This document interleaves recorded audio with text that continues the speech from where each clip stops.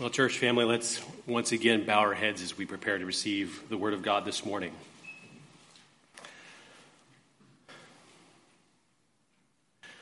Father, we again just bow our hearts and our knees before you this morning. Lord, we ask that you would help every thought to be captive in these moments this morning we have as we open up your Word, which is truth, that your Spirit would teach us, that your Spirit would make these words alive in our lives, because this book is living and active, sharper than any two-edged sword.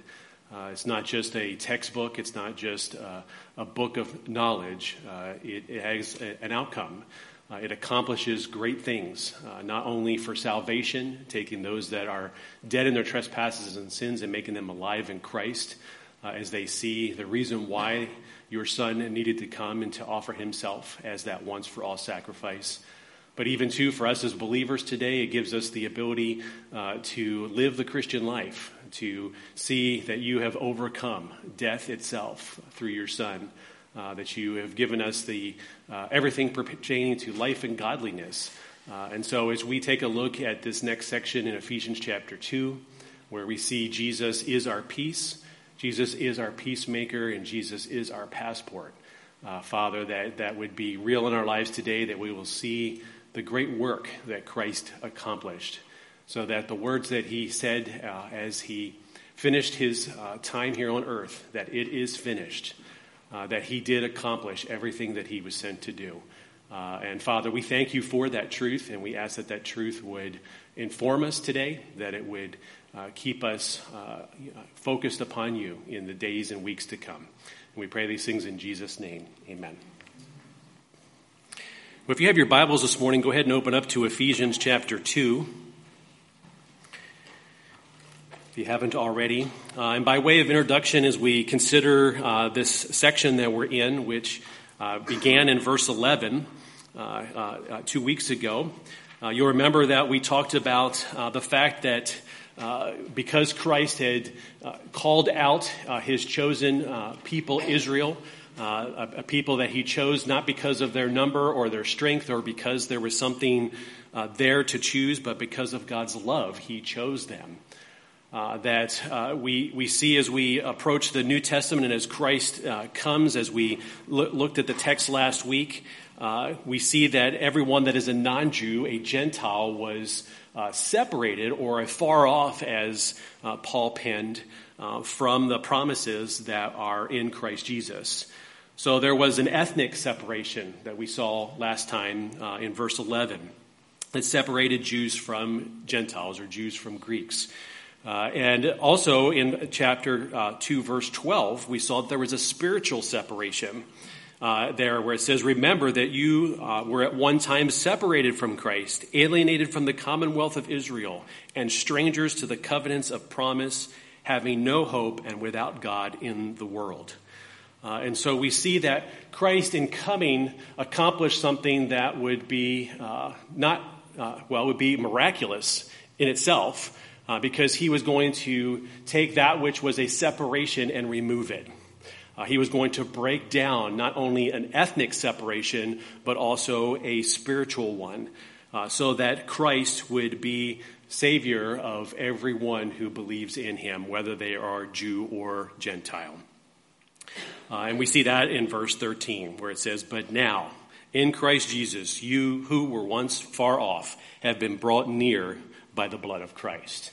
And that's our context for today's section, which will be verses 14 to 18, as we take a look at three aspects that I have labeled in 3 P's. So hopefully those that like those connective things, you'll be able to remember today's sermon, that Jesus is our peace, our peacemaker, and our passport. And so let's take a look at verses 14, 15, and 17 as we take and consider Jesus our peace. It says, therefore, he himself is our peace, who has made us both one and has broken down in his flesh the dividing wall of hostility, by abolishing the law of commandments expressed in ordinances, that he might create in himself one new man in place of the two, so making peace. And then skipping down to verse 17. And he came and preached peace to you who were far off, and peace to those who were near. So there's a much needed distinction here that we need to see as we consider Jesus is our peace. See, peace can only be had through Jesus Christ. There's no other way. There's no other thing that man can do to remedy his situation of being dead in his trespasses and sins. The only way that he can have peace with God is through the alone one source, and that is Jesus, God's Son. So it was imperative that Jesus Christ come as the one who would bring peace, because he is that source. Jesus did not just broker a peace deal, as we see, in our history as a world, looking back at people that would take the time to maybe broker a peace deal between two warring factions or countries or things of that sort. Jesus, he himself is our peace. So if you don't have Jesus, you have no peace, because he alone is that peace. That's why in Isaiah chapter 9, verse 6, as part of looking forward, as the prophet Isaiah proclaimed, and his name shall be Wonderful Counselor, Mighty God, Everlasting Father, Prince of Peace.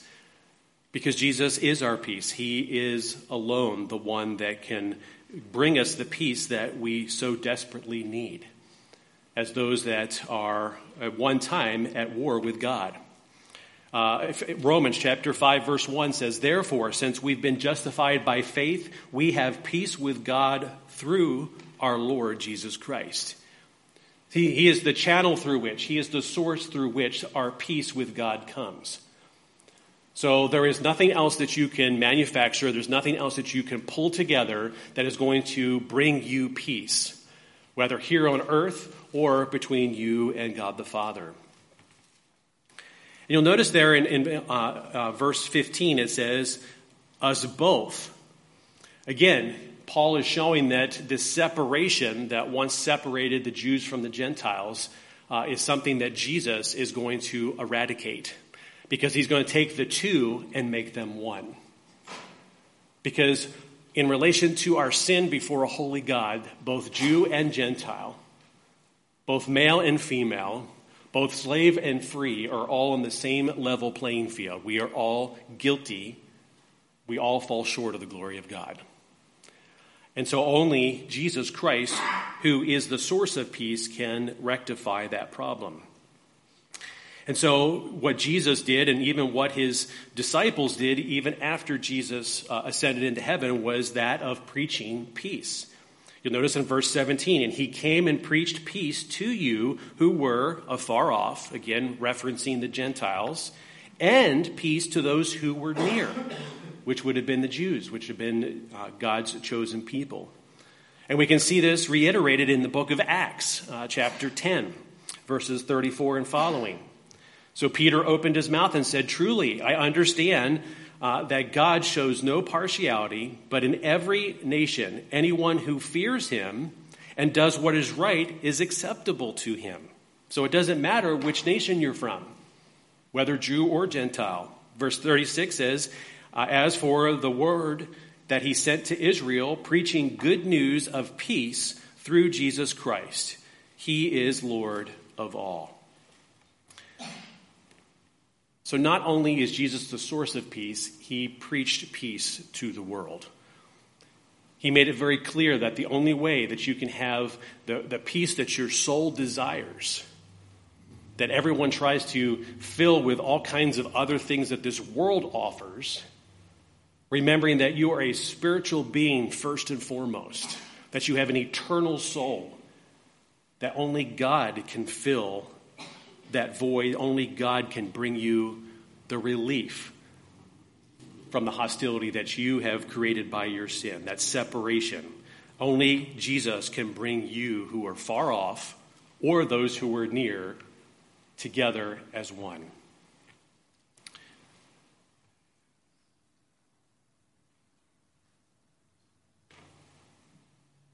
We're reminded in Romans chapter 8, verses 6 to 8, this difference of a mind that is set on the flesh and the mind that is set on the spirit. Listen to what Paul wrote here in Romans chapter 8. He says, to set the mind on the flesh is death, but to set the mind on the spirit is life and peace. For the mind that is set on the flesh is hostile to God, for it does not submit to God's law. Indeed, it cannot. Those who are in the flesh cannot please God. See, that's why Jesus Christ had to come, because all we can do in our flesh is still going to make it so that we cannot please God. All fall short of the glory of God. All fall short of pleasing God because of our sin. The thing is, it's coming from a tainted source. Because no matter how good you think you are, no matter how hard you try to be good, you have to remember is that it's still through a sinful source. And that's why Jesus, whose source is pure and is righteous and is holy, can bring you peace. See, we can't do it ourselves. We cannot do it in the flesh, because in the flesh, it's death. But in Jesus Christ, it's life and peace, a peace that passes all understanding. Well, notice there also in verse 14, he says, for he himself is our peace, who has made us both one and has broken down in his flesh the dividing wall of hostility. So those two words translated broke down in your English text comes from the Greek word luo, and means by implication. So this is the definition of what luo is in Greek. It is to destroy, to demolish a building. In the Greek, it is also in the aorist tense, which in Greek, aorist means that it is a completed action. So Jesus has broken down. It is done. It is complete. It is finished. What Jesus Christ did in breaking down this dividing wall. So Jesus, in his perfect humanity, broke down the dividing wall. The spiritual dividing wall, the physical dividing wall, the mental dividing wall. And the interesting thing is, and as you take a look at the temple, if we go back to the first century, and I know it's going to be really hard to see, so I'm going to utilize the pointer here so you can kind of get an idea of the overall footprint. But Jesus broke down, he demolished, he destroyed through his death, burial, and resurrection all that separated man, not only on a horizontal level, but also on a level between man and God. So to give you an idea here, if you're not familiar with this, but this is the temple here, the temple proper, okay? And the thing is this gate wall here separated the Jews from the Gentiles, because you'll see here it says Gentile courtyard. And that Gentile courtyard went all the way around the temple. So there was a separation here by a wall between Jews and Gentiles. And then you take it in a step further, because there was a whole bunch of other separations that were not between Jew and Gentile, but were separations within the Jewish world. Because there is a woman's court here, and then there's also a men's court. So there was a separation between the men and the women amongst the Jews. But also between that, there was a separation where there was a priest courtyard that separated the priest from the men. And then also within this outer courtyard, there was a separation between the priest and the priest of the day. Okay, and then there was also, or the priest on duty, I should say, not the priest of the day. But then also in what we would consider the Holy of Holies, where the temple veil that we talk about in relation to when Christ, died, that the temple veil tore in two.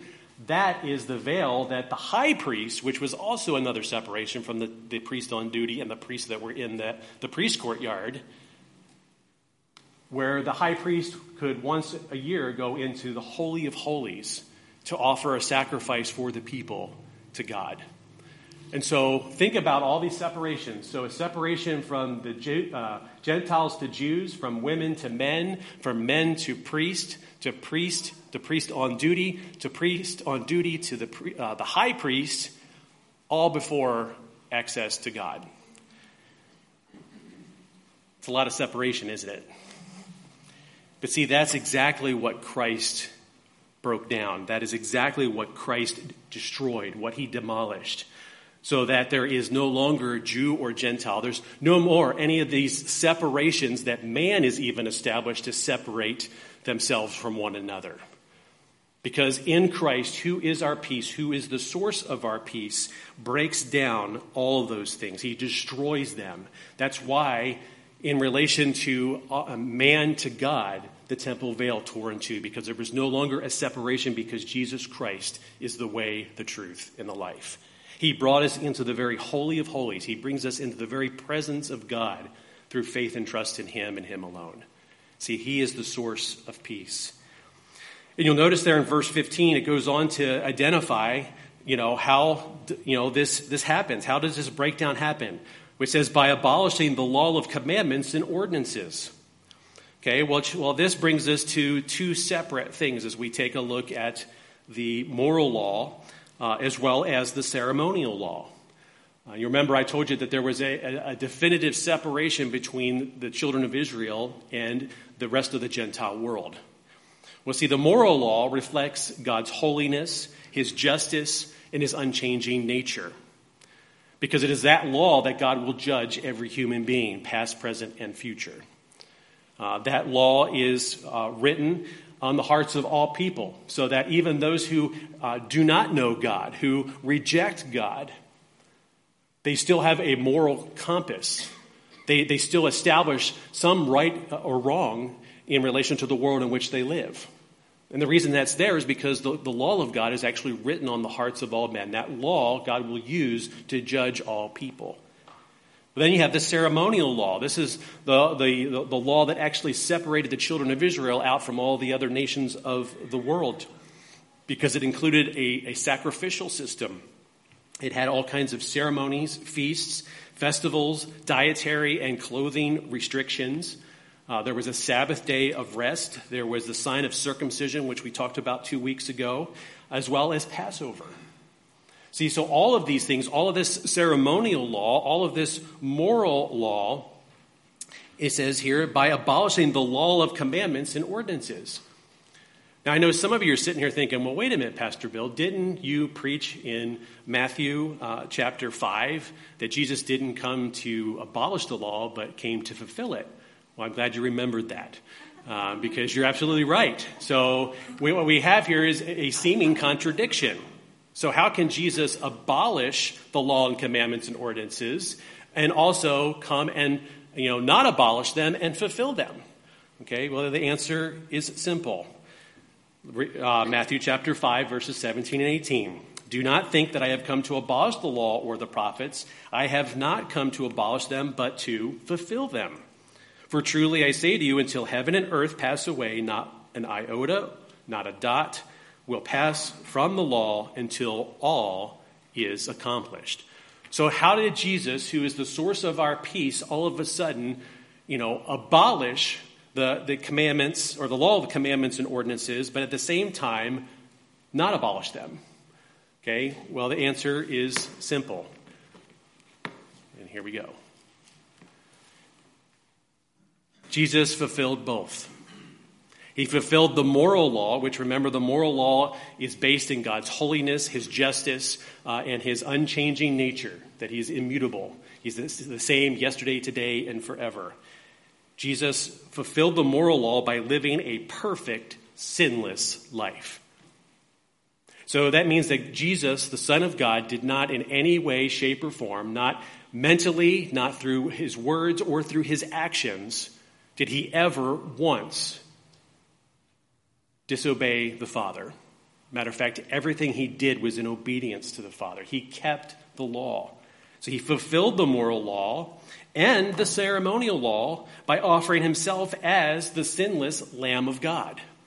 So what Jesus did is he abolished them by fulfilling them. He became those for us. Because you know what? No matter how hard I try, I could not fulfill the law of God.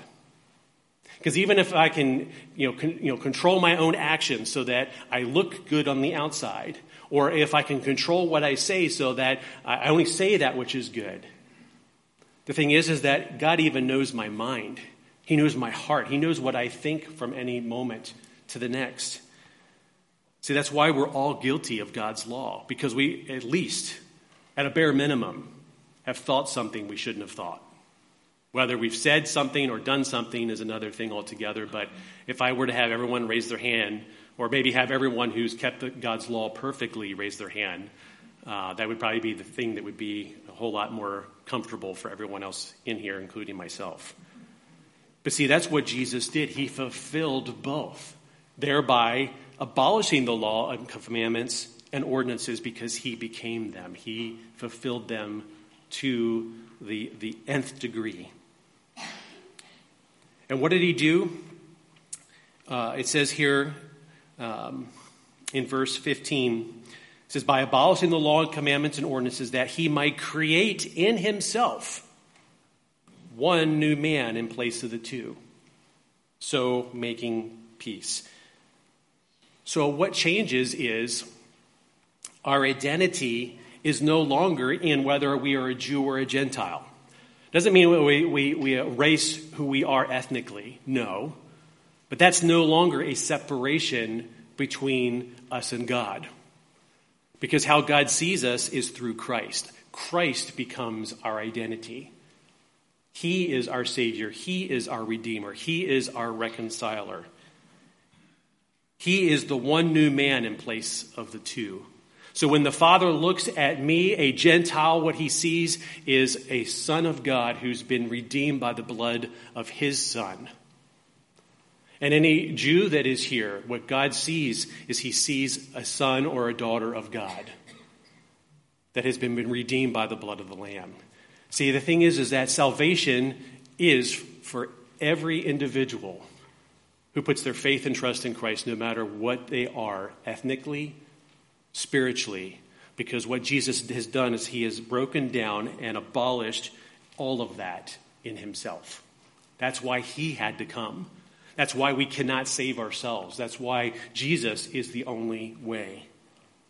Romans 10:12 and 13 says, for there is no distinction between Jew and Greek. The same Lord is Lord of all, bestowing his riches on all who call on him. For everyone who calls on the name of the Lord will be saved. Isn't that a beautiful thing? Think about all of the separation. Think about the sin that separated you from God. Think about the sins that actually separate you even from people here on earth.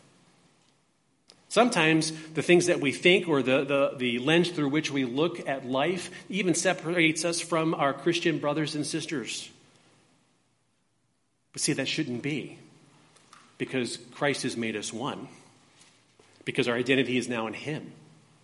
It's not in the differences that man makes. It is not in the difference between a holy God and a sinful man, because our identity is in Christ, who frees us from that sin, who makes the ultimate sacrifice, the ultimate payment for my sin and your sin, so that what was two is now one. We're one with the Father, the Son, and the Holy Spirit because of the one new man, Christ. So Jesus is our peace, but he's also our peacemaker. Look at verse 16. It says, and might reconcile us both to God in one body through the cross, thereby killing the hostility. Who does the reconciling? God does, through Jesus Christ. And notice, again, the repetitiveness of the words. Back in verse 14, who has made us both one. Verse 16, and might reconcile us both to God. Again, erasing the separations, not erasing who we are, but taking down any barrier that may be there as God sees us through his Son, through the cross, as it says here in verse 16. And the word reconcile here is also in the aorist tense. So it is a completed action. So the reconciliation has taken place. So when you put your faith and trust in Jesus Christ, you have been reconciled. So there's nothing you can do to undo it, because remember, salvation belongs to God. It is not yours to attain or to keep. Christ is the one who provides salvation, and he is the one through the Spirit that keeps it, because we've been reconciled. And see, the word reconcile in Greek here means to change from one condition to another, okay, dead to alive, so as to remove all enmity and leave no impediment to unity and peace. Man, our English language falls short, doesn't it? Because that's the definition of that Greek word there, reconcile. Let me read it again. To change from one condition to another so as to remove all, not some, all enmity and leave no impediment to unity and peace. That is why Jesus is the source of our peace. Because he removes it all. There is nothing left behind. It's all been paid for in full. See, man cannot reconcile himself to God. So how did God accomplish this? I'm actually a slide ahead here. It was on the previous one. I didn't mark my notes this morning. Yes, that's right. All right. So here, it's right here on the slide. So how did God accomplish this? Notice. Okay, and we're going to back up. We're going to go to verse 13 first. He accomplished this reconciliation by the blood of Christ. Verse 14, in his flesh. Verse 16, through the cross. Do you see why it's imperative that Jesus Christ, the Son of God, come? Because the only way that you're reconciled is by the blood of Christ through his flesh on the cross. That's how you're made right with God. Nothing else will suffice. Nothing else will do. And it says there also at the end of verse 16, thereby killing the hostility. Killing it. And guess what? What tense is the word killing in Greek? Aorist. It's a completed action. So your hostility is dead to God because Jesus Christ has made you alive. You're no longer hostile towards God. But the thing is when we think about this, we have to remember who we were before. The fact that we needed to be reconciled to God means that we were once alienated from God to begin with, hostile, having a hatred for God and his ways. And that is how man is apart from God. No amount of packaging and making it look pretty or thinking that you're better than someone else as you look at others who are worse than you are to somehow elevate yourself is going to change the truth about who you are in God's eyes. You hated God and his ways apart from Christ.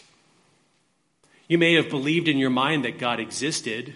You may have come to church week after week. But the truth of the fact of the matter is, unless you know Jesus Christ, God's Son, salvifically, have trusted in him solely for your salvation, can you be reconciled to God? Listen to what James says in relation to who we are apart from God. In James chapter 4, verse 4, it says, you adulterous people, do you not know that friendship with the world is enmity with God? Therefore, whoever wishes to be a friend of the world makes himself an enemy of God. So everyone apart from God is an enemy of God. Everyone who is part of this world and the system of this world is an enemy of God. That's why Jesus Christ came. That's why Jesus Christ is the only one who can reconcile us. Paul also in his letter to the church at Colossae in Colossians chapter 1, verse 19 also sums this up beautifully. He says, for in him all the fullness of God was pleased to dwell, speaking of Jesus Christ. And through him, through Jesus, to reconcile to himself all things, whether on earth or in heaven, making peace by the blood of his cross. And you, who were once alienated and hostile in mind, doing evil deeds, he has now reconciled in his body of flesh by his death, in order to present you holy and blameless and above reproach before him. See, what Jesus is doing is he's qualifying you to be in the presence of the God who is holy, holy, holy for all of eternity. And the only way that can happen is through the blood of Christ. Because we are alienated from God. We are hostile toward God in our minds and in our actions. That's why we needed a Savior. And anyone that tells you that you can do it yourself, that you don't need a Savior, that there are multiple ways to God, is a liar. And the truth is not in them. Because this is the truth. Apart from Jesus Christ, there's no other way. for you to be presented holy and blameless, above reproach before God the Father. Apart from Jesus, I am not even close to being holy. He killed the hostility. He put it to death. He put it to rest once for all. And the reason we know that is because God the Father raised him from the dead. So Jesus is our peace. He is our peacemaker. And finally, in verse 18, he's our passport. I don't know if anybody else has one of these. This is a passport. It has a very ugly picture of me in here because they tell you not to smile when you take your picture. That's so that no, border guard can think that you're, a nice person. So they don't have you smile. So I'll let you look at it if you want, but it's a pretty gnarly looking face. Little younger guy in there, still no hair, but it's all right. But this passport, when I leave the United States of America to go to another country, which when I was in Alaska, we were 40 miles from the Canadian border, and often we would go up into Canada to go to enjoy some of the things that were in Whitehorse. The interesting thing is that I would have to show this passport as I was entering Canada, so that they would keep record of it, they would scan it. But in order for me to get back into Haines, to get back into the United States of America, guess what? I needed this passport right here. Otherwise, they don't know who I am. And even still, they make you feel about this tall, even with this book, when you come to the border, because they almost make you feel like you're hiding something. But that's their job, is to make sure that everyone who enters the United States, at least at one point, yeah, they used to do that. Well, I can guarantee you they still do that at the Canadian border. We won't go there. But this passport, which took a lot of paperwork for me to get, says that I was born in the United States of America, that I'm a U.S. citizen, and that I have all the privileges, the rights of a citizen of the United States of America. That's my passport. That gets me back into the country that I love and the country that I was born into. Well, see, the thing is, Jesus is also our passport in a different way, because he is the one who is our passport to heaven. And apart from him, we do not gain access, because we are not holy, we are not above reproach, we are not blameless apart from Jesus Christ. He is our passport. Notice what it says in verse 18. For through him, through Jesus, we both, again, there's those two words again, Jew and Gentile, have access in one spirit to the Father. So Jesus is our passport to get us into heaven. And without Jesus, there is no lawful entry into God's perfect heaven, into the presence of the God who is holy, holy, holy. See, it is now through Jesus and not through Judaism that we come to God. See, at one point when it was the Jews, God's chosen people, unless you became a part of Judaism, you had no access to God. Because God, again, the temple, which we saw pictures of, would come down into the Holy of Holies. And that is where God, visited with his people. And what would happen is if you were a Gentile and wanted to know the God of all, you would have to become a Jew. You would have to be circumcised. You'd have to become, a proselyte so that you could be part of that. Well, Jesus Christ erased all of that because he became all of that for everyone who trusts him. And I love this, and I don't know if you even noticed it as I read the verse. Let me read it again. For through him, so Jesus, we both have access in one spirit, notice it's capitalized, to the Father. This verse here shows the entire Trinity, God the Father, God the Son, and God the Holy Spirit being involved as part of the salvation process. And I'm not sure if that's the right word, but the gift of salvation, let's put it that way. They're all involved.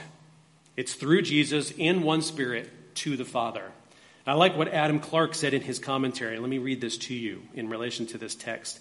He says, this text is a plain proof of the Holy Trinity. Jews and Gentiles are to be presented unto God the Father, the Spirit of God works in their hearts and prepares them for this presentation, and Jesus Christ himself introduces them. No soul can have access to God but by Jesus Christ. And he introduces none but such as have received his Holy Spirit. All who receive that Spirit are equally dear to him.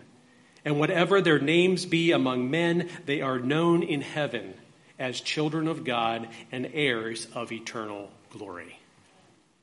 Isn't that beautiful? God loved us that much. God the Father, God the Son, and God the Holy Spirit. The thing is, if we try to circumvent salvation, trying to do it our own way to try and get, in and around somehow, guess what? It's not going to work.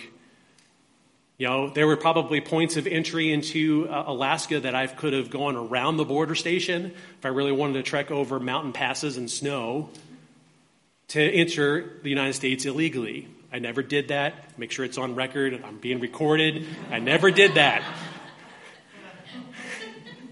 I'll make sure I don't want people showing up at my house.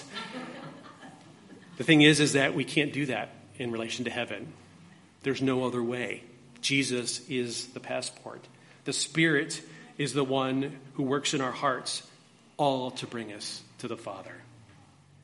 Access, this word access in Greek only appears 3 times in the New Testament. Right here in this verse. Later on in Ephesians chapter 3, verse 12, it says, in whom we have boldness and access with confidence through our faith in him. And then again in Romans chapter 5. So Paul's the only one that uses this particular Greek word. It says in Romans 5:2, through him we have also obtained access by faith into this grace in which we stand, and we rejoice in the hope of the glory of God. So this access that we have as sons and daughters of God, as Adam Clark put it, whatever our name is here on earth, however you know me, however I know you, in relation to heaven, we're all children of God. Those who have put their faith and trust in Christ alone. So that means there's those that are not children of God. There are those that are not going to have access to God the Father because they don't know Jesus Christ, God's Son, who is not only our peace, our peacemaker, but our passport. We have been granted access and are able to approach the holy, holy, holy God of all. Amen? Amen. Amen. So how does this inform our lives today? I'm going to take you to one text, and with this I close. 2 Corinthians chapter 5, starting in verse 17, says, therefore, if anyone is in Christ, he is a new creation. So if you know Jesus Christ today, you're a new creation. You are not like you used to be. The old has passed away. As the verse goes on to say, the old has passed away. Behold, the new has come. Notice verse 18. All this is from God. Not from man, not from your own doing. All of this is from God. So the reason you're a new creation is because of God. And we've seen the reasons why this morning. But it says there in verse 18, and this is from God who through Christ reconciled us to himself and gave us, and here's the application, he gave us the ministry of reconciliation. That doesn't mean that I can reconcile anyone to God, but I do have the good news of the gospel of Jesus Christ, that there's salvation in Christ, that Christ can reconcile you to God. Verse 19, that is, in Christ, God was reconciling the world to himself, not counting their trespasses against them, and entrusting to us, entrusting to those who know Jesus Christ, those who know his peace, that know Jesus is the peacemaker, that have the passport to eternity in heaven with God, experiencing eternal life forever. He's entrusted to us the message of reconciliation. Guess what? God could have done it any way he wanted. But he chose those who have experienced salvation, who have experienced grace, who have experienced mercy through God's Son to be those who go and tell others about it. So my question to you this morning is, do you tell others about it? Do you realize that God entrusted to you, so that means you're a steward of the gospel good news. He entrusted it to you. Just like God entrusted it to the Sunday school teacher that, told me of my need of salvation, where I repented and trusted Christ for my salvation when I was 5 years old in 1975.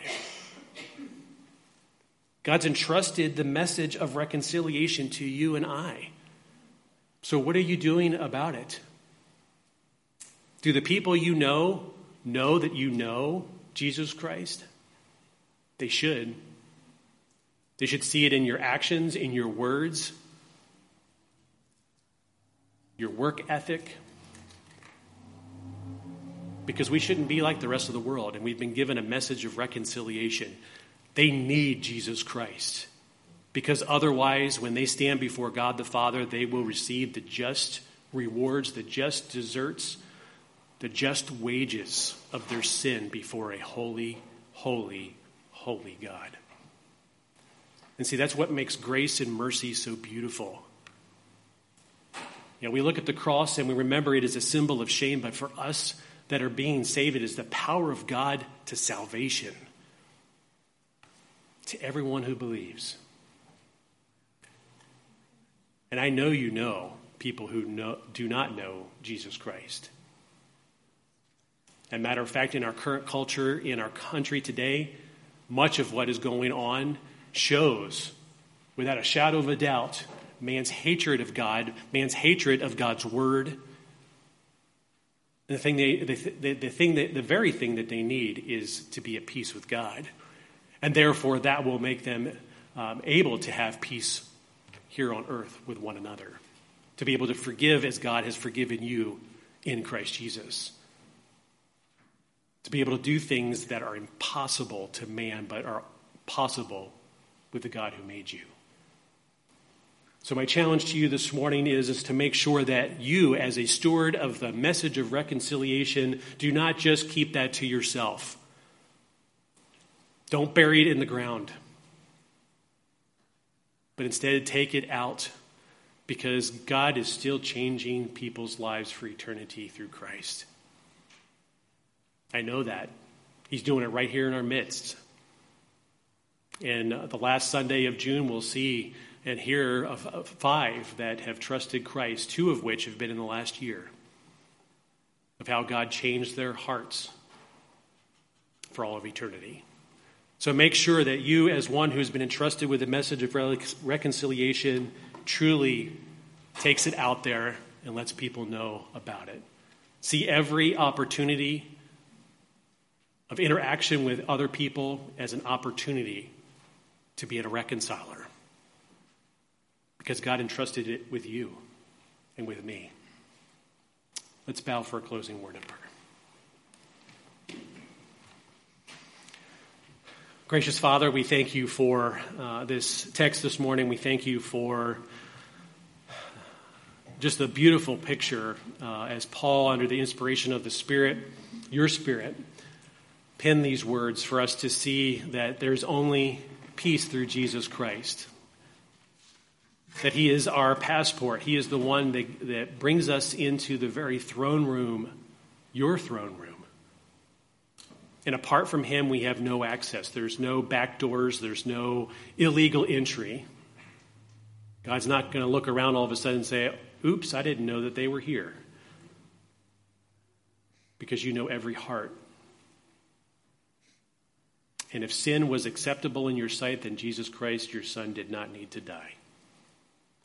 But see, your holiness tells us otherwise. Your holiness shows us, pierces to the very core of who we are.